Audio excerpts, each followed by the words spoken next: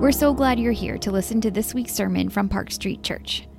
Park Street is a historic congregation located in the heart of Boston. But more than that, we're a community of people from all different backgrounds who believe and are united by the good news that Jesus is Lord. Visit us at parkstreet.org to learn about our community.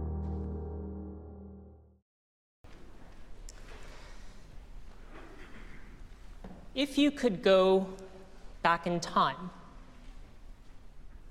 and talk with Jesus and ask him just one question, what would it be? I've thought about this quite a bit, and I suppose that's why I picked this passage. But I've thought, what do I want to know? What do I want to happen? I would need to consider carefully from my heart of hearts, because what I would ask would say something about me, would say something about my soul. I haven't settled on a question yet. I was thinking of our text last week. I was at a number of us were at the Urbana Missions Conference in Indianapolis. And if you got to see this on screen or in person, they had a circular stage, and 6,000 people were surrounding it during the big plenary talks. And I thought about the man in our text in a crowd of that size, fighting his way to the front so that he could ask a question.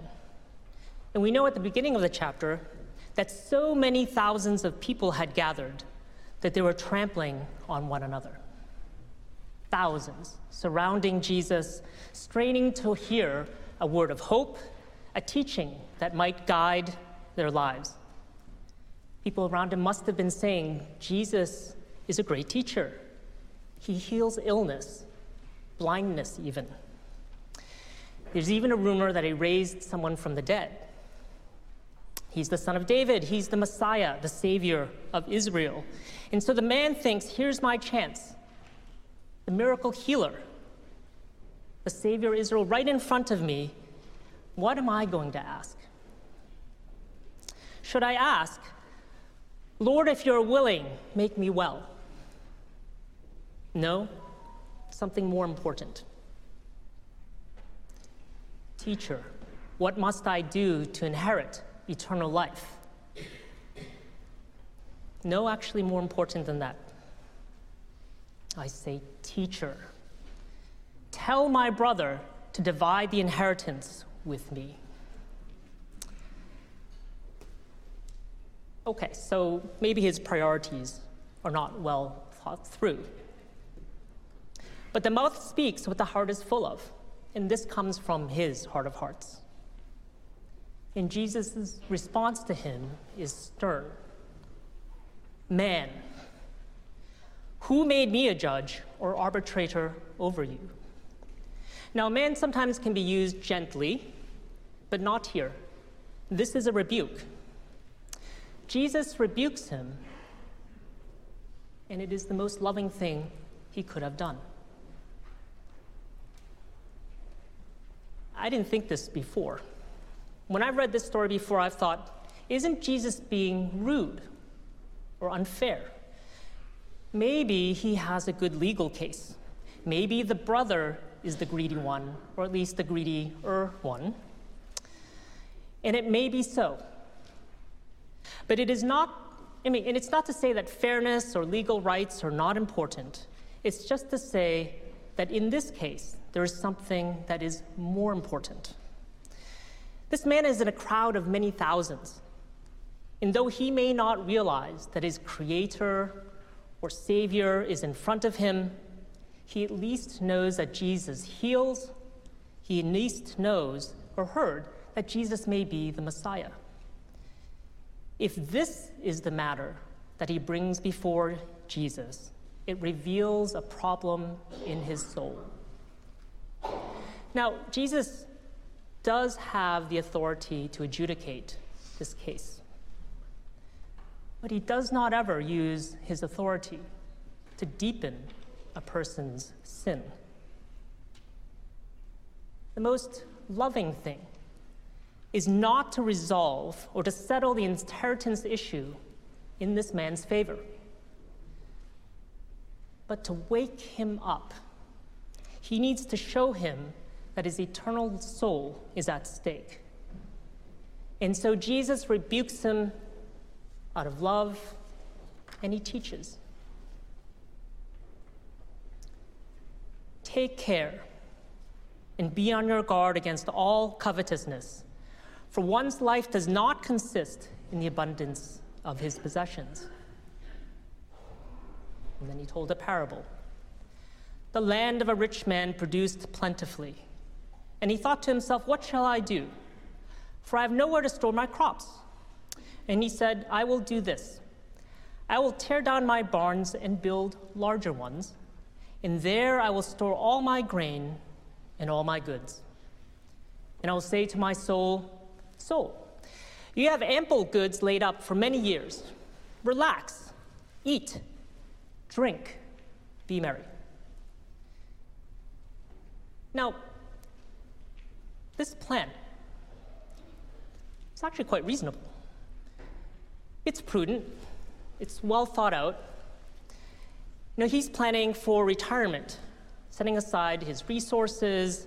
He's not spending it on wild living. He's not gambling it away. So what is the problem? Is God against 401ks?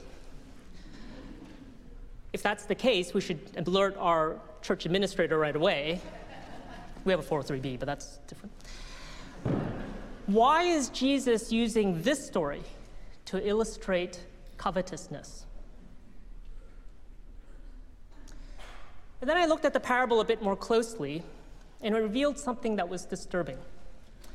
You know how sometimes you might read a Bible passage and you take turns where one person plays one part, like Jesus, and the other person plays disciples, and one person plays the woman at the well?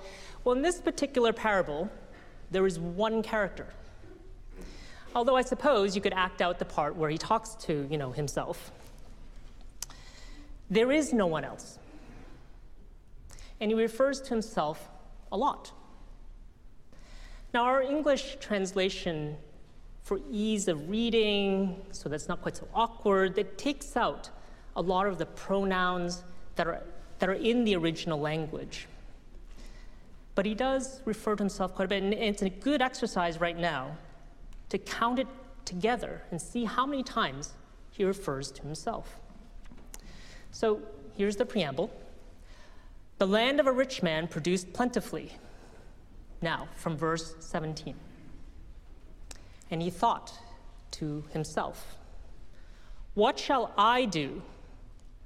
I have nowhere where I will store my crops. And he said, I will do this. I will tear down my barns, and I will build larger ones.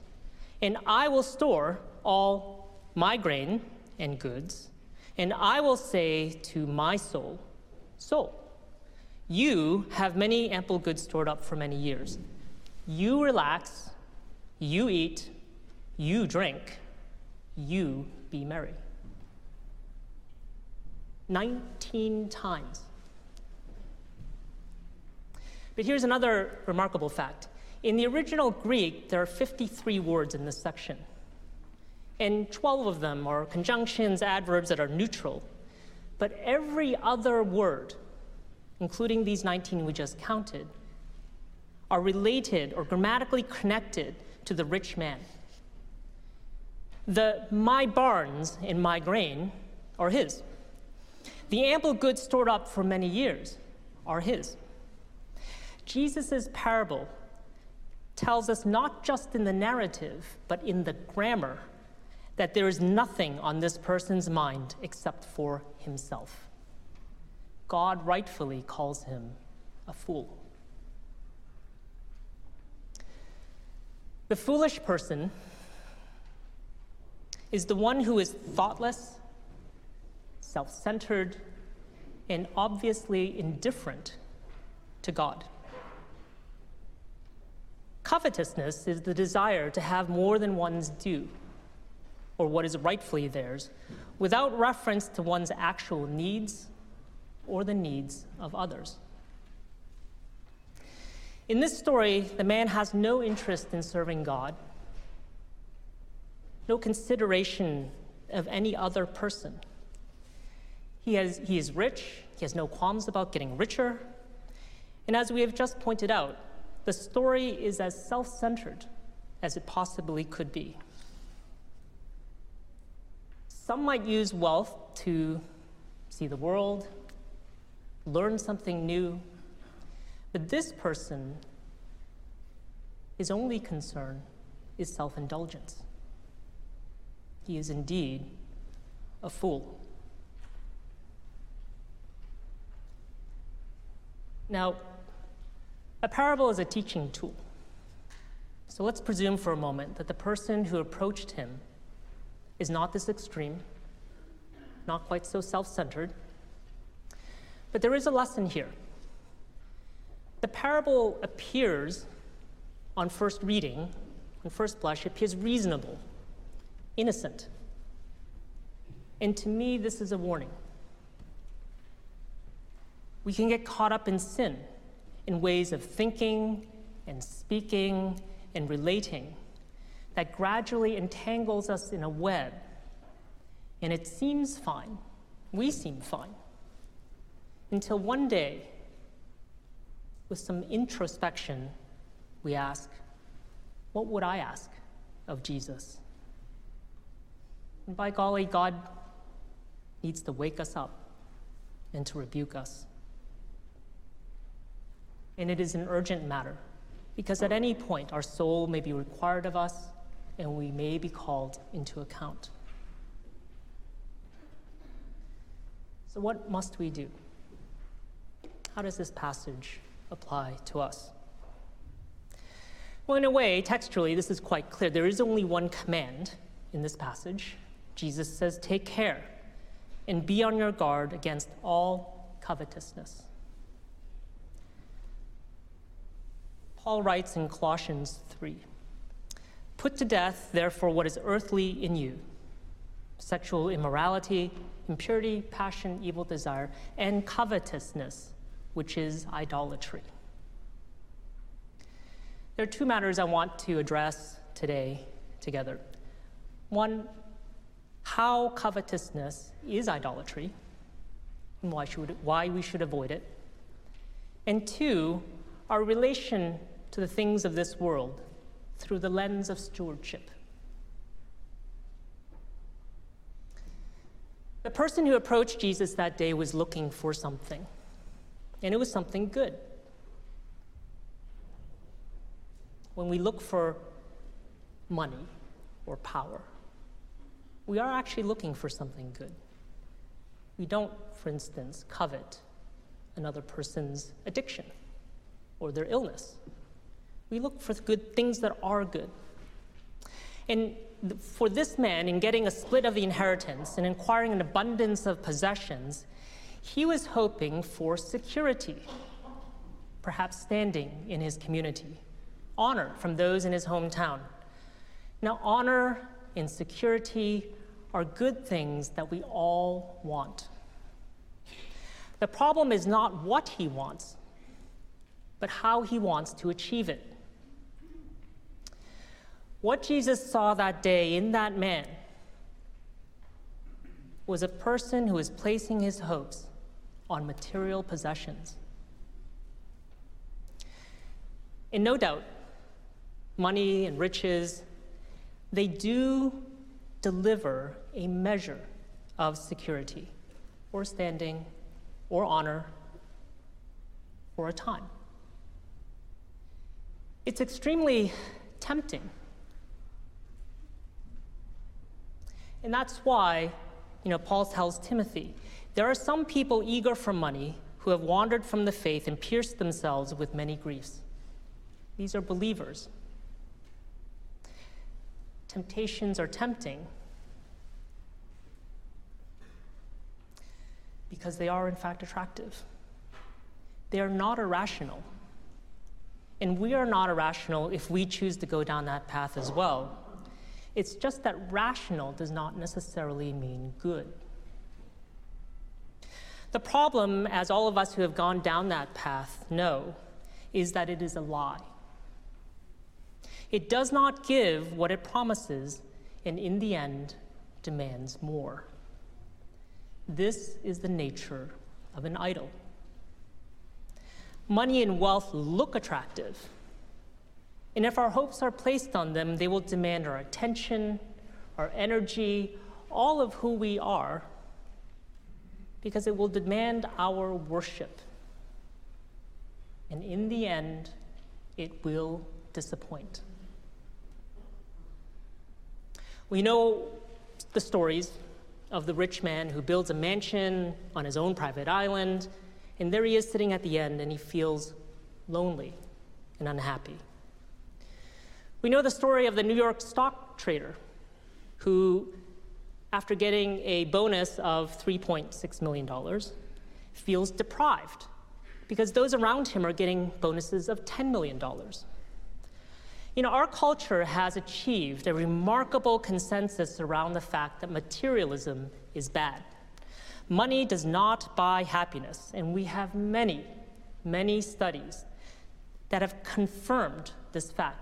What Solomon told us in Ecclesiastes: he who loves money will not be satisfied with money, nor he who loves wealth with his income.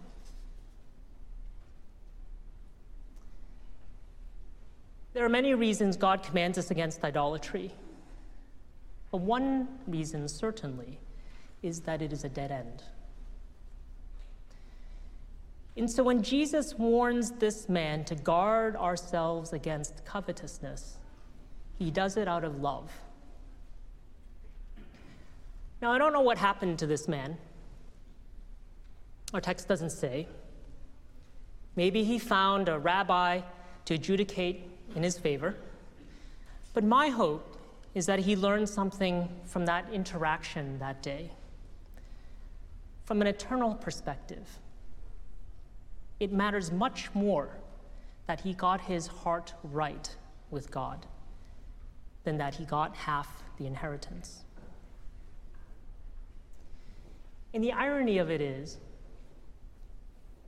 had his heart found his way towards God that day, had he realized that his Savior was standing right in front of him, he would have realized that the things that he was seeking, security, status, honor, they were his.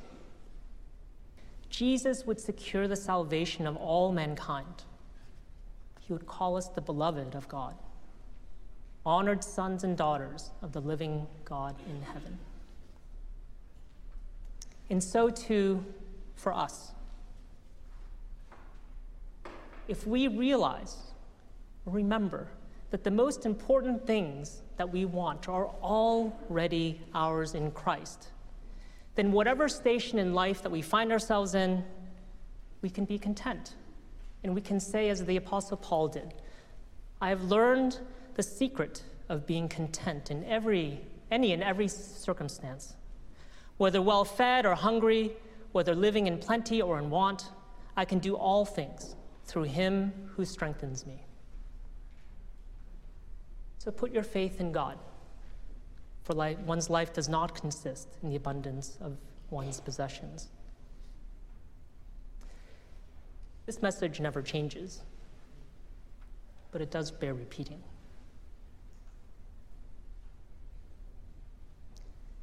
A second point I want to address is the one of stewardship, which is the careful and responsible management of something entrusted to one's care. And the question I'd like to answer is, how do we relate to the material things that God has given to us? And the first thing to note is that as a steward, the things in question are entrusted to us, they are not ours.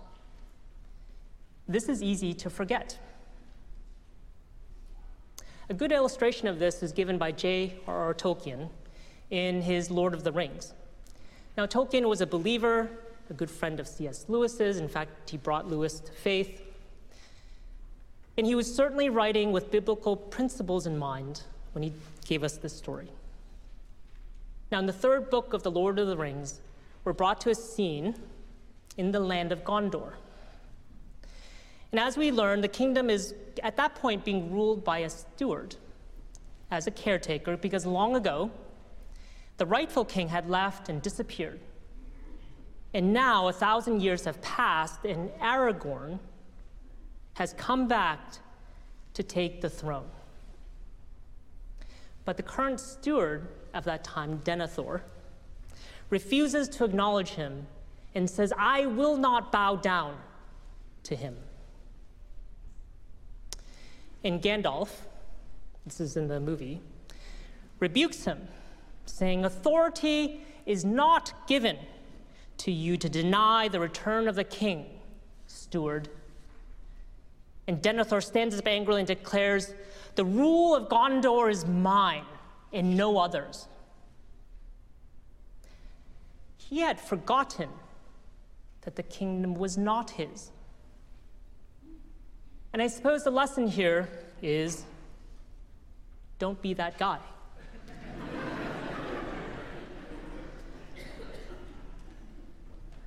The things of this life, they are not ours either. We are stewards, caretakers. We may forget.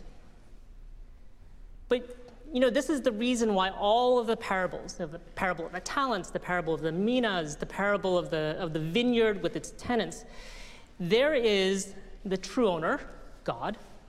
Then there are those who take care of it, us. But when we mistakenly view it as ours, that is a distortion. And because we have distorted the relationship to these material things, then we're liable to worry and to fret because we believe it's ours.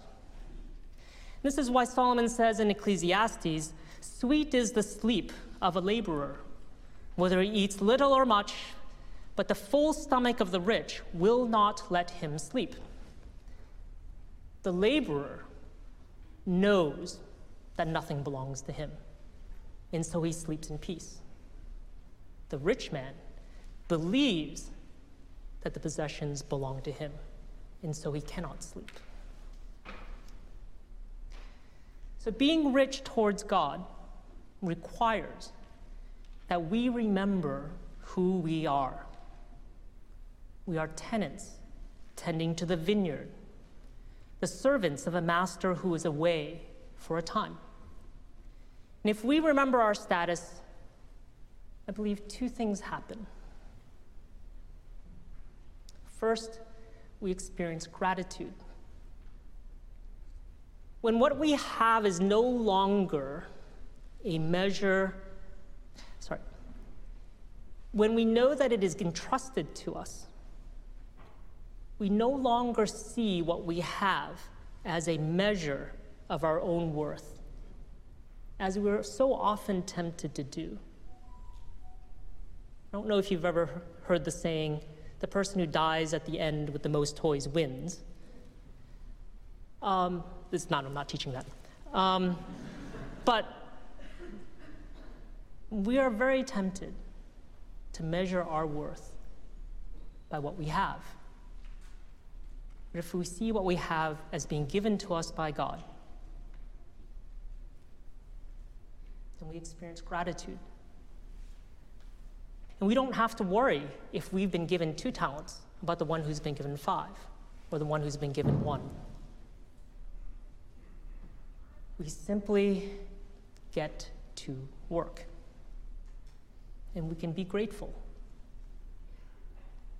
We can say, as it says in Psalm 9, "I will give thanks to the Lord with my whole heart. I will recount of all your wonderful deeds." The second thing that happens when we remember that we are just caretakers is that we become free to use our possessions, our things, as the master wishes in the service of his kingdom. Now, we still have to exercise care as stewards, responsibility. But when we see material wealth as God sees it, then we realize that no matter what we have in this life, little or a lot, it is not a lot, and they're not true riches.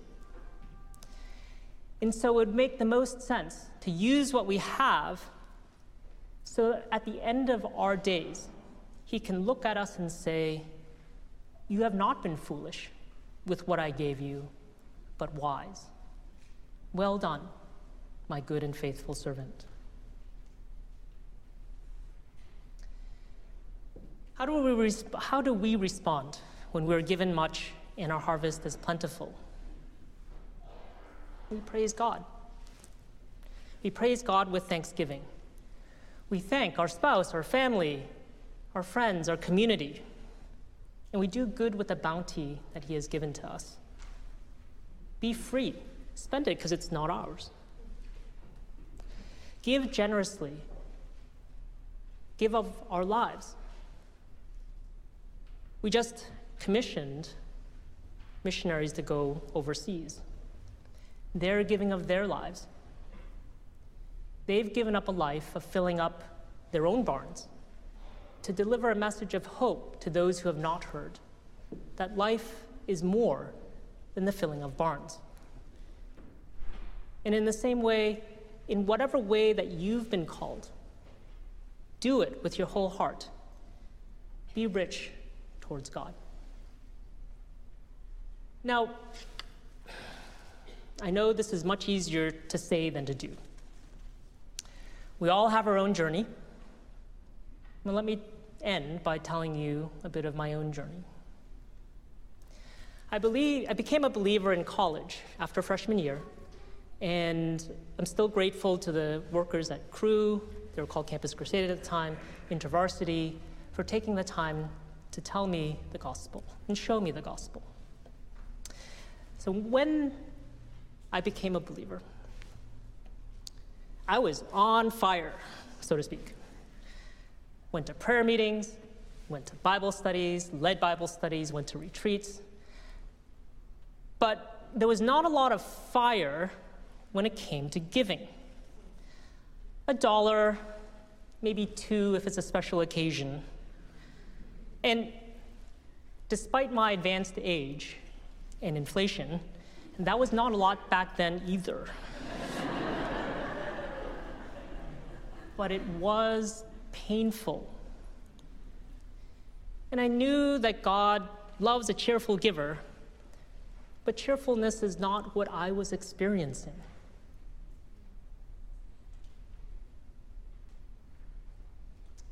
But I had a good excuse. I was a poor student. I had loans. And then I graduated and made money. And so I gave a little more. And then I made more money. And I gave a little more. But I still had a good excuse. Remember the student loans? I mean, is it net after the loans and the debts? Does my card debt count? Or is it gross? Post-tax and post-deductions, right?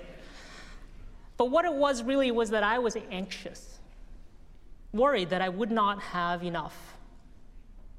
I didn't grow up with a lot of money, and I'd seen my parents worry. They worried about money all of my life, and I'm not just going to blame it on them, but you know what? I found it hard to give. And the odd thing is, no matter how much money I had, my relationship with money did not change.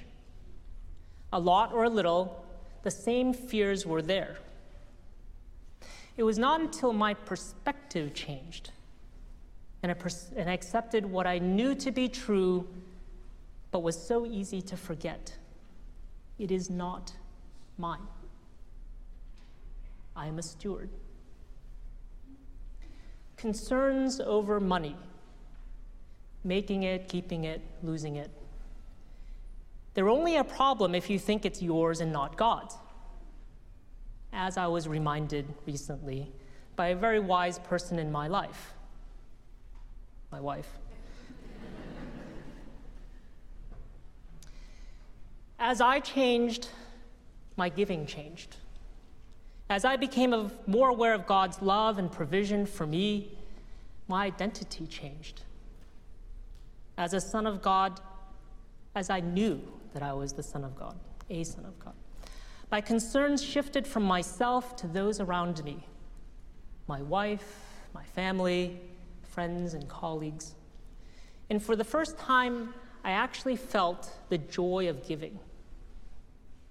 And it's a freedom that I would describe as an abundance in the Lord. Now, I'm not out of the woods yet. Like many of us here, I'm sure I'm a work in progress.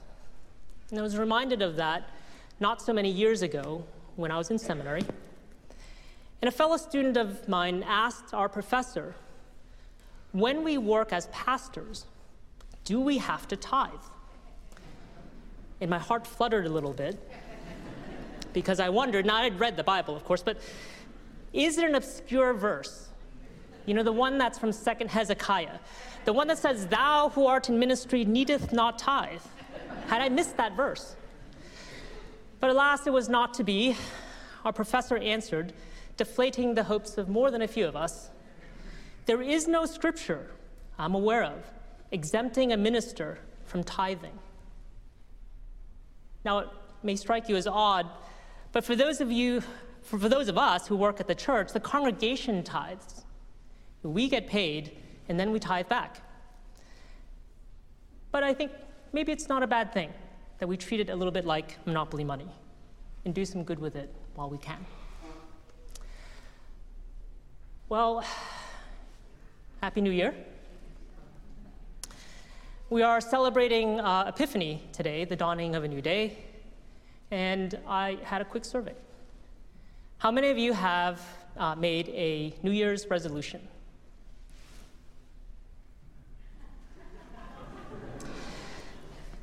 I looked it up in one survey, and the most popular resolutions for 2023 are eat better, exercise more, and lose weight. No judgment. Health is important. But how about we add this one? May we be rich towards God this year in our gratitude as the redeemed sons and daughters of the living God. And let us resolve to pray. Christ is here. When we seek him in the quietness of our hearts, he is here and he hears us. There is no need anymore to fight the crowds to get to the front. He is listening. So let us pray now together. Lord, help us be rich towards you this year, so that 1 year from now we can look back and say that it was so. May we place our faith in you and not on the things of this world. May we know that we are secure in your love. May we do all that is within your will with all that you have entrusted to us. In Jesus' name we pray. Amen.